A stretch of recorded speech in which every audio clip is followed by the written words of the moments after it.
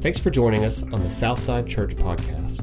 We seek to build real followers of Jesus, so we hope that you find this message both encouraging and insightful. Let's jump in.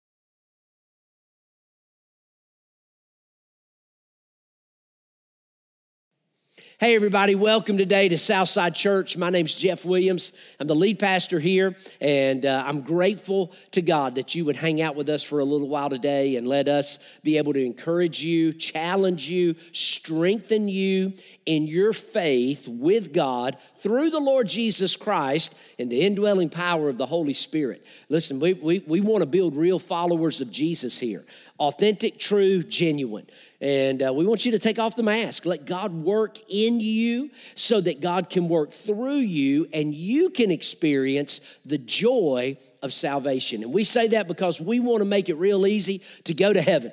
We want to make it real easy to go to heaven from right here where God placed us. So no matter where you're watching from, you can help us, and we invite you to do that. Hey, come join with us. If you live close by, come join us at one of our 2 locations. If you live far away, help us. Reach out. Help us help you. Let us help you. Continue to get this message out to as many people that will watch and listen, and I pray be touched by the Spirit of God in their life. I'm excited about this series that we're calling The Blessed Life, and it's a walk through what we would know through Scripture as the Beatitudes. And the Beatitudes is found in a sermon that Jesus spoke. His first recorded sermon is found in Matthew chapters 5, 6, and 7. And he begins with these 9 statements. And he talks about blessing, being blessed, how to be blessed by God, and what that looks like. And so if you want to know what the blessed life looks like, I got the answer. It may not be exactly what you think, but today I want you to see the power of what it looks like to live with God, live for God in a world that I believe desperately needs Him. And so I'll start by making this statement. And I'll say this: God's way of living always contradicts the world's way of living. We've talked about this a lot on our property and in our services about the enemy that comes against us. The Bible says that the thief has come to steal, kill, and destroy. But Jesus said after that, he said, but I've come so that you might have life and have it more abundantly. In John 16:33, Jesus said, you are going to have trials and tribulations in life. He said, but be of good cheer because I have overcome the world. And he tells us that the devil is like an angel of light, and he prowls around like a roaring lion, seeking whom he may devour. He talks about the sinful nature inside of us that wars against the godly nature and wants it to be, and wants its own way, its own thing, that selfish desire.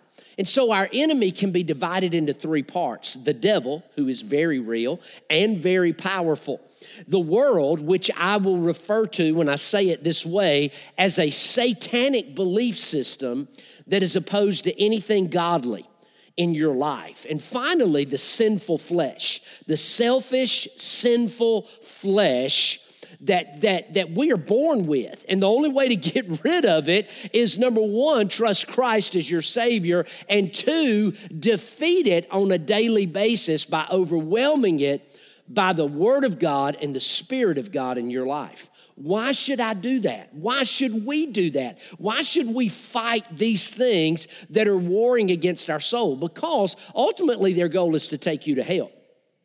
But it's also because they don't want what's best for you. God does. And God's way is the best way. And God's way of living always contradicts the world's way of living. See, when we stand before God, I believe we do so empty-handed. And that's not always the case. I don't think that comes natural to us. I think when we stand before God, a lot of times it's probably either we're holding on to something tight, or it's not just open-handed, it's like this, okay? I think there's two positions. One is closed-fisted, and I'm holding on. God, I'll give you all of this, but I'm hanging on to this. Or the other is, God, give me. There's a different way to live the Christian life. And it's a life of empty-handedness. Not one of closed fist and holding on, not one of give me, but one that says, God, here I am. I'm nothing without you, and I need everything that you want to give me. And so I open up my hands and I ask you to fill it. And so when we stand before God, we do that empty-handedly. And one of the things that wants to fight that and come against that and keep us from doing that is the evil monster called pride. Pride is an evil monster that never stops vying for our heart. And we don't experience the blessed life, the healed life, the true joyful life that the Lord Jesus Christ comes to bring, a lot of times simply because of pride and sin. And I'll call it the me monster, right? I know this as a parent of 3 children, I have never had to teach my children to do wrong. My wife and I constantly have to teach them to do right, but we've never had to teach them to do wrong. And one of the first words that they would speak is mine. And it's something that we're born with. It's because of a nature inside of us that is selfish, that is prideful at its core, and it wants to hold on to us. And that comes from the enemy, the world, and the sinful flesh. Because the devil, he's a prideful being. He wanted to ascend to God and be like the Most High. Pride is an evil monster that never stops vying for our heart. As a follower of Christ, I'm simply an unworthy servant who depends completely on the mercy of God. Now, I don't see myself a lot of times like this. I don't see myself as an unworthy servant who completely depends on the mercy of God, but that's who I am. There's a lot of times I live by the mantra, if it's to be, it's up to me. But that doesn't help me in life when it comes to living life the way God intended. And so today, we get to begin to look at what happens when life hurts. When life hurts, I believe Jesus heals. And I believe everybody that is probably sitting in church and those that watch us today have been hurt in some way in life. We all have hurt. And hurt people hurt people. Why? Because they're hurt people. And we do that a lot. And life is just painful. Life is we like to think that life is we want to live life on the mountaintop, but mountaintop experience in life are few and far between. Most of life is probably spent either going up, coming down, or living in the valley. Mountaintops are very rare. And so we spend the majority of our time in these other places. How do we deal with that? How do we handle that? How do we process the hurt and the pain of life? When it hurts. Well, when it hurts, Jesus heals. Today, don't come to God with your hands full. Come to Him with your hands empty. Don't come to God with your hands full. Come to God with your hands empty. We'll look at that in relation to one of the Beatitudes. This is what Jesus says, or Matthew chapter 5. It begins and says, when Jesus saw the crowds that had gathered, he went up on the mountain. And after he sat down, his disciples came to him. And so Jesus came up on this mountainside, he sat down, his disciples and these other people gathered around, and it says, then he began to teach them. He began to speak to them. He began to communicate with them. He began to teach them about the issues of life. And so what we see in the Sermon on the Mount is a very different way of teaching than what the people were used to. We see the people used to the law of God, the judgment of God, the wrath of God, the fear of God, the holiness of God. We see them looking at the law of God and really having a distance between them and God. We see the Pharisees that have risen into place, and they have kind of put themselves between God and man. They've put themselves there as a way to get between the two, as a way to say, hey, look at me. I will show you how to live this life. It's gotten to the point now to where it's toxic. And they're like, you can't be like us. If you want to be like us, you got to do all these things. But most people didn't. And so for them, religion was a turnoff. A relationship with God seemed so far away, and life just kept getting more and more painful. And so Jesus begins this message with a series of statements. And the statements seem contradictory. They're definitely contradictory to the way the world lived life, but it's different than the way that people had viewed things. And so this is what he says. Matthew chapter 5, verse number 3, he begins by saying, the poor in spirit are blessed, for the kingdom of heaven is theirs. The poor in spirit. It's a term that represents humility. It's a term that represents empty-handedness. It's a term that means I don't have anything to give or offer, and so I'm coming dependent and expectant on the one that I'm coming to. And so the very first thing, the very first statement Jesus makes in his message to the people that are gathered that day reference not pride, but humility. And the poor in spirit, the humble, the meek, the lowly, those that are full of humility but are completely dependent and expectant upon God, they are blessed. And he says this, for the kingdom of heaven is theirs. Something unique about the Beatitudes that we see is that all of them are speaking about something that is to come. You do this, for you shall receive this, or you will one day get this, or this one day will happen.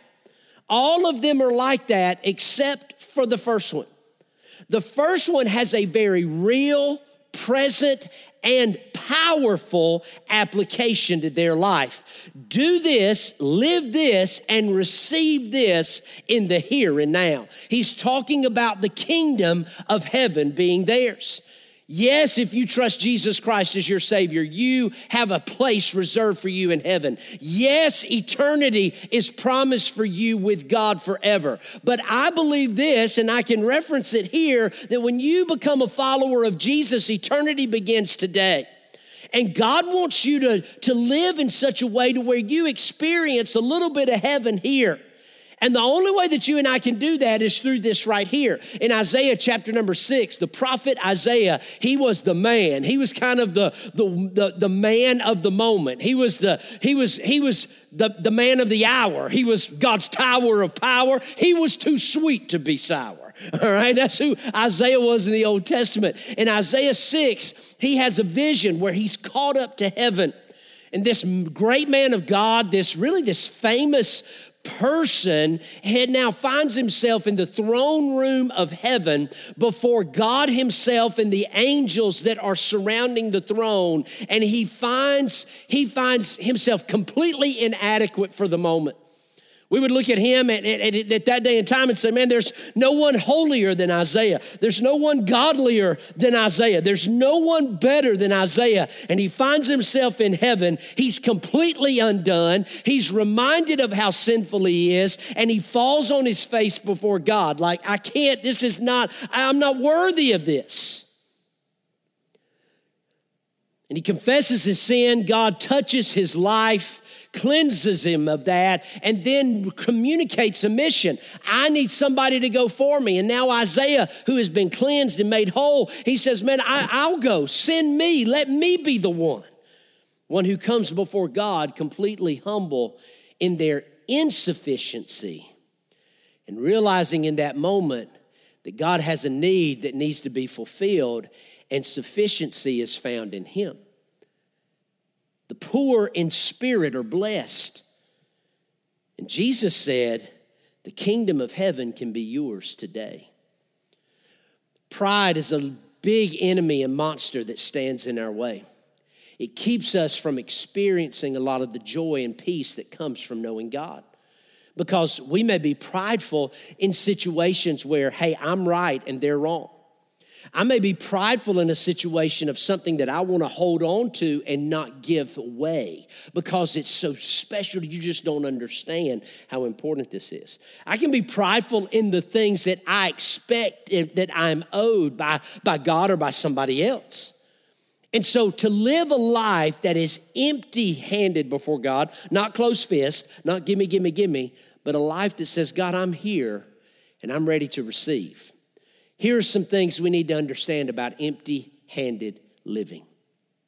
Empty hands release you from the idea that God owes you. I think a lot of people live like that. God owes me. I'm a good person. Hey, I mean, a lot of people live life like that. You're going to go to heaven one day. How? Well, I'm a good person. God's not going to send a good person to hell. Whose goodness are you basing that on? Yourself. You look in the mirror and say, I'm good enough, I'm smart enough, and doggone it, people like me. Because of that, I deserve to get here. And so I live life like I'm owed something from somebody else. We see that in our culture today. Everybody thinks that, not everybody, but a lot of people groups think they're owed something from somebody else. Why? Because of something from the past or because of something that happened here, because of a hurt or a pain. And we live life like you owe me. You owe me respect. You owe me acceptance. You owe me just priority and just recognition into my people group, into this, into that. Who are you to say what I'm doing is wrong? Who are you to say this or that? Hey, you don't understand. I mean, there's all kinds of statements that we could use. But Jesus said the poor in spirit are blessed. And they get to experience the kingdom of heaven today. It's living a life before God that says, God, here I am, fill me. Here I am, forgive me. Here I am, heal me. Here I am, touch me, use me. Empty-handedness releases us from the idea that God owes you. The Bible says in Proverbs chapter 3, Proverbs chapter 3 says to trust in the Lord with all your heart. Trust in the Lord with all of your heart and lean not or do not rely on your own understanding. Why? Because I'm to trust in God. I'm to lean on Him, not on my own understanding. Trust in the Lord with all your heart. Lean not on your own understanding. He says, acknowledge Him or think about Him in all your ways, and God will guide you on the right paths. Think about Him, acknowledge Him in all your ways, and God will guide you on the right path. He says this, don't consider yourself wise in your own eyes. Instead, fear the Lord and turn away from evil. See, we don't come to God to demand. We come to humble ourselves before Him. There's so many passages of Scripture that we can look at today. We can go back to. There's a great story in Luke chapter 18 where Jesus and His disciples go to church. And they're watching people respond in this moment. They're watching people respond in the moment, and people come to bring their offerings and their time of prayer before God. And Jesus singles out two guys. One, a tax collector, and the other, a Pharisee. And the Pharisee finds himself at the altar, or he finds himself looking at the altar, and he is looking at all the people, and this is his prayer. He says, God, I thank you that I'm not like any of these people. God, I thank you that I am not like them in any way. I'm thankful that you've chosen me for this moment. It's very much an you owe me kind of prayer. God, you ought to bless me because of who I am and what I do. The other was a tax collector that's laying before God at the altar, and he's beating his chest. And he says, God, have mercy on me, a sinner. Jesus looked at him and he told the disciples, he said, that man is the man that's going home forgiven because of his humility before God. When we trust in the Lord with all of our heart, when we don't lean on our own understanding, but we acknowledge him in our ways, he directs us to the right path. And so we're not to be wise in our own eyes. Instead, we're to fear God and turn away from evil. We don't live life like this. We don't come to God this way. We say, God, I'm open-handed. I'm empty-handed. I'm coming to you with nothing to offer, but with everything to gain. And so here, we don't come to God to demand. We come to humble ourselves before him. That's what we do with our empty hands.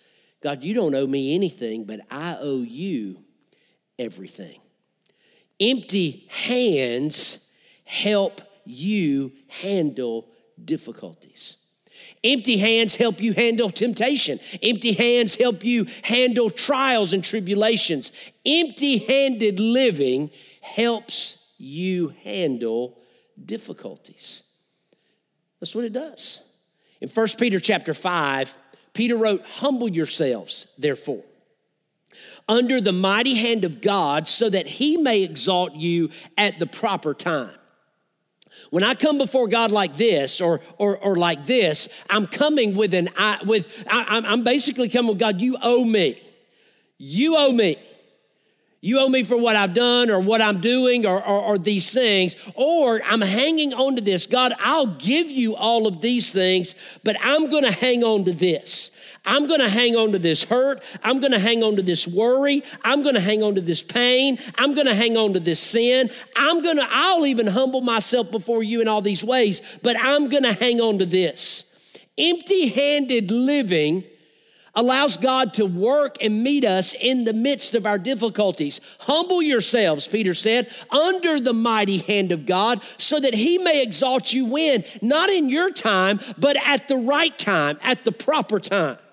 He goes on to say, casting all your cares on him because he cares for you. Another version says, casting all your anxieties, all of your worries on him because he cares for you. Do you do that?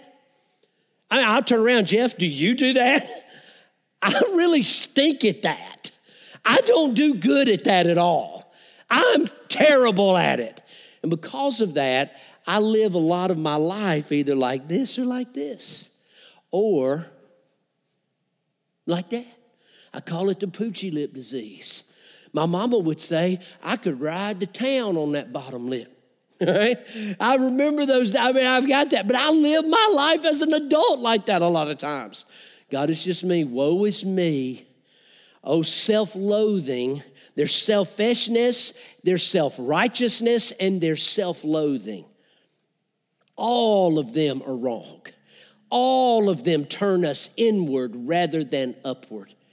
Peter said, cast all your anxieties on him because he cares for you. He says, be serious, be sober, be alert. Your enemy, the devil, is prowling around like a roaring lion looking for whom he can devour. The enemy's just waiting. He's lurking. He's looking. He's like a lion crouched down, ready to attack, looking for someone that is in a vulnerable situation. That's exactly what he's doing. And so Peter tells us, he says, you got to cast your cares on God because he cares for you. He said, but look at this. When that happens, resist him. My anxieties, my worries, my fears, my doubts, I throw them to God. I cast them on God. I come empty-handed before him so that he can strengthen me in his time, so that he can help prepare me for what's coming, because the enemy's looking for vulnerability. And when he comes, the Bible says, resist him. He says, fight back. Fight for your very life. Because it depends on it. If I'm in the jungle and a lion comes out, am I just going to lay there and just let him eat me? I'm going to fight. I might lose, but I'm going to fight for survival. Comes a time in the Christian faith where you got to fight, but we don't fight people. We resist him, the devil, and be firm in your faith.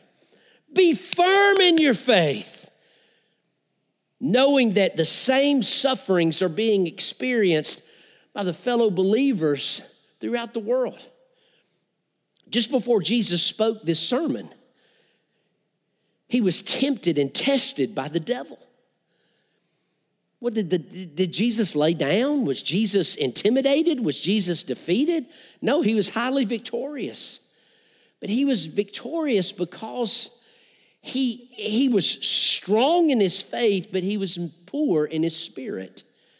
You want somebody who embodied this lifestyle perfectly? It was the Lord Jesus Christ. Philippians 2 tells us that. Paul said he didn't consider himself equality or consider equality with God as something to be held on to. Instead, he gave it. He offered it. He took on the form of a man. He came willingly, gave his life on a cross, even death there, so that you could have life in his name. Jesus perfectly embodied the poor in spirit, the meek, humble, gentle life, but at the same time, he was firm, he was strong, he was powerful because he trusted God and his strength and his grace to fill him and help him handle the difficulties.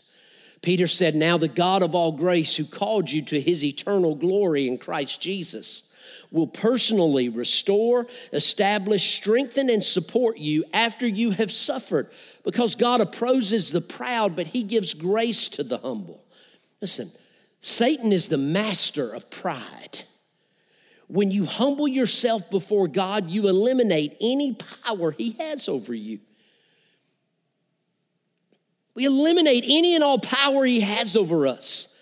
I get it, man. Life hurts. Life is painful. And I can try to pull out one or two scenarios of that. I can say, yeah, you may be going through this or you may be going through that. Listen, life is painful. The enemy is real. The world is real. The sinful nature wars against me. And Jesus said, I don't want you just to experience heaven when you die. I want you to get a taste of heaven in the here and now. How do I do that? I have to come before God humble and empty-handed. Not like this, not like this, not like this, but simply like this. Empty-handedness releases me from the idea that God owes me something. Empty-handedness allows God to meet me in my difficulties. Empty-handedness releases me from the bondage of selfishness. Galatians 2, Paul wrote, I have been crucified with Christ. I don't live. I no longer live. It's Christ that lives in me. And the life that I now live in the body, I live by the faith of the Son of God who loved me and gave himself for me. See, self may exalt you or condemn you, but either way, it wants to control you. Empty hands help release me from the bondage of selfishness. And finally, empty-handedness frees me to worship and live for Jesus. It frees me to worship and live for the Lord Jesus Christ. You would think that it would lead me to bondage, but it really leads me to freedom. James chapter 4, he writes, God resists the proud, but he gives grace to the humble. Therefore, submit to God, but resist the devil, and he'll leave you. He says, draw near to God, and God will draw near to you. He says, wash your hands, sinners. Purify your hearts, you double-minded people. What's he talking about? He's talking about humility. He's talking about empty-handedness. He's talking about, God, I don't owe you anything, but I want to receive everything from you. Be miserable and mourn and weep. Your laughter must change to mourning, your joy to sorrow. He's talking about a humble way of living life. If you humble yourself before the Lord, he will exalt you in his time. See, when you and I see the poverty of our position before God, when we see that without God we are nothing, when we see that positionally we are as poor can be when it comes to our standing with God, when we see the poverty of our position before God, The gift of salvation through the Lord Jesus Christ becomes overwhelmingly glorious to us because it has nothing to do with you. It has everything to do with Him. The startling point to living the God-blessed life is realizing that we don't have what it takes, but God does. And that's really all that matters. Today, don't come to God with your hands full. Come to Him with your hands empty. Come to Him and humble yourself before Him. Ask Him to forgive you and cleanse you of sin. Cast your cares upon Him, your anxieties and fears and problems. Forgive those that have hurt and wronged you. Ask Him to protect you from the enemy that is coming against you, to lead you away from temptation, and to give you victory in every possible way in your life. Not this, not this, not this. Just simply this. Jesus said the poor in spirit are blessed. When you discover that, you'll begin to realize and live a little bit of the kingdom of heaven on the earth today. Let me pray for you. God, thank you for the people that would take time to hear your word today. Bring them to a place of humility, a place not where they say, God, you owe me, not to a place of pride, selfishness, anger, wrath, but a place of freedom where they live empty-handed before you and you fill them with exactly what they need for this day. Would you bless them and use them, fill them in Jesus' name. Amen. Have a blessed day.